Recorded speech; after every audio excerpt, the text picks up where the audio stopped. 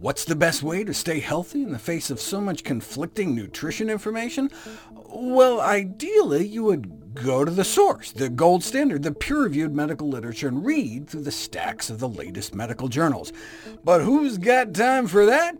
I do! Welcome to the Nutrition Facts Podcast. I'm your host, Dr. Michael Greger.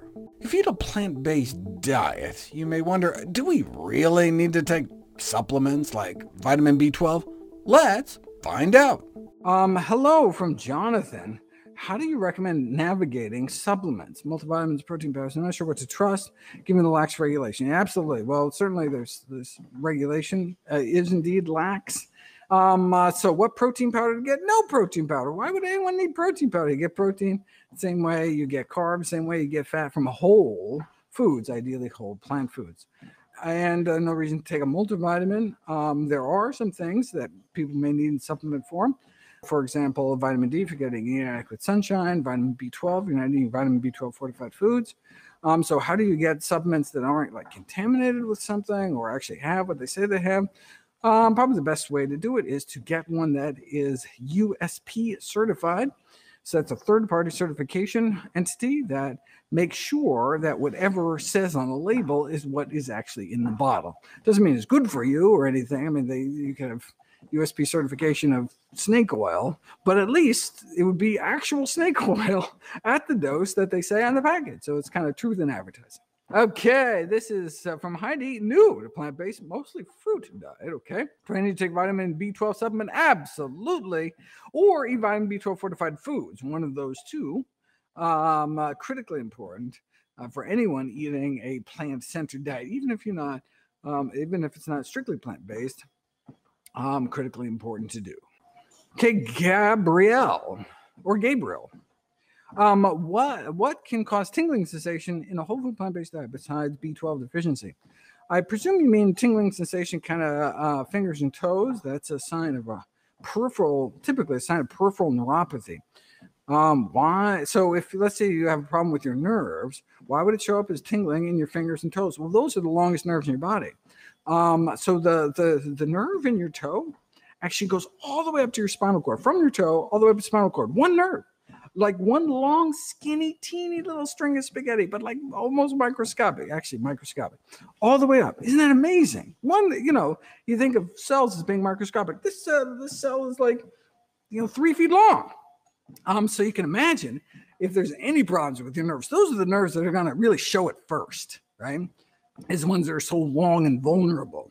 And so you get this kind of that typical thing, but it can be caused of all sorts of things. There's all sorts of toxins, medications that can do it. And so you just really need to go to a neurologist and they go through the differential diagnosis, all the various things that can cause it. There are other nutrition deficiencies that can do it. And you just, some heavy metal toxicities can do it. There's autoimmune diseases, all sorts of things. So you just got to get checked out. We got Mechanikerkatzy. Do you have short-term effects with insufficient B12 levels? So I presume clinical effects. Do you actually feel differently in the short term from insufficient B12? You may not, which makes it so insidious, but you can start showing these subclinical issues in terms of rising homocysteine or something, which you wouldn't really feel, but may have negative consequences. So a regular, reliable source of vitamin B12 is critically important.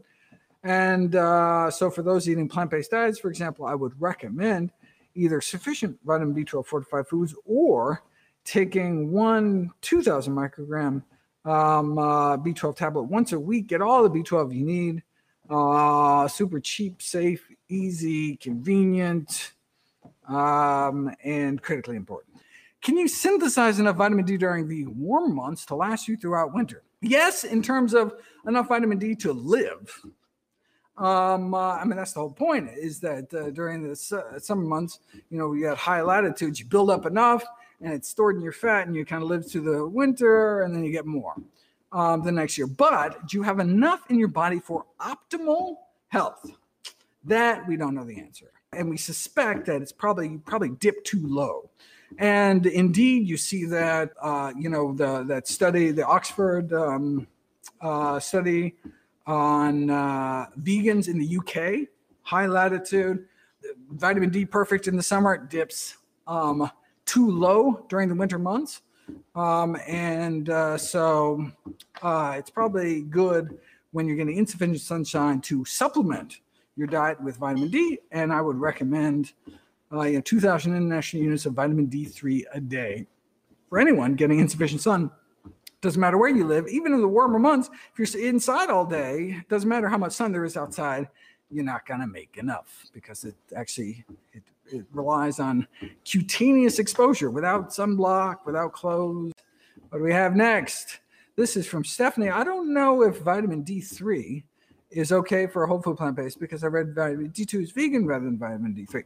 Okay, there are vegan sources of both. Vitamin D2, which is sourced predominantly from fungi, from mushrooms, and vitamin D3, which is sourced predominantly from sheep's wool, but is also from lichen, which is kind of an algae-based multicellular organism, but not an animal. So yeah, you can get vegan vitamin D3.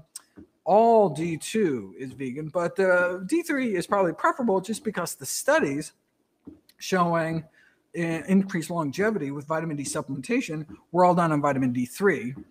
And so since that's what the studies were done on, we don't know if that necessarily translates to D2, so I would just use D3 if you have a choice. And if it's important for you to be vegan, you can get a vegan D3, no problem.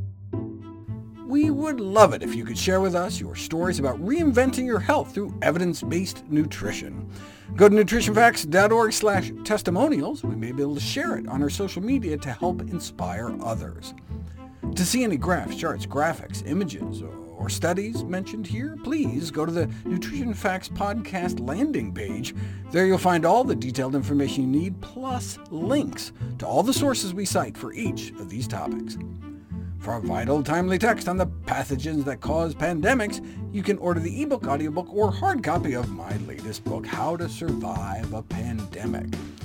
For recipes, check out my new How Not to Diet cookbook. It's beautifully designed with more than 100 recipes for delicious and nutritious meals. And of course, all the proceeds I receive from the sales of all my books go to charity. NutritionFacts.org is a non-profit, science-based public service where you can sign up for free daily updates on the latest in nutrition research via bite-sized videos and articles. Everything on the website is free. There's no ads, no corporate sponsorship, no kickbacks. It's strictly non-commercial, not selling anything. I just put it up as a public service, as a labor of love, as a tribute to my grandmother, whose own life was saved with evidence-based nutrition.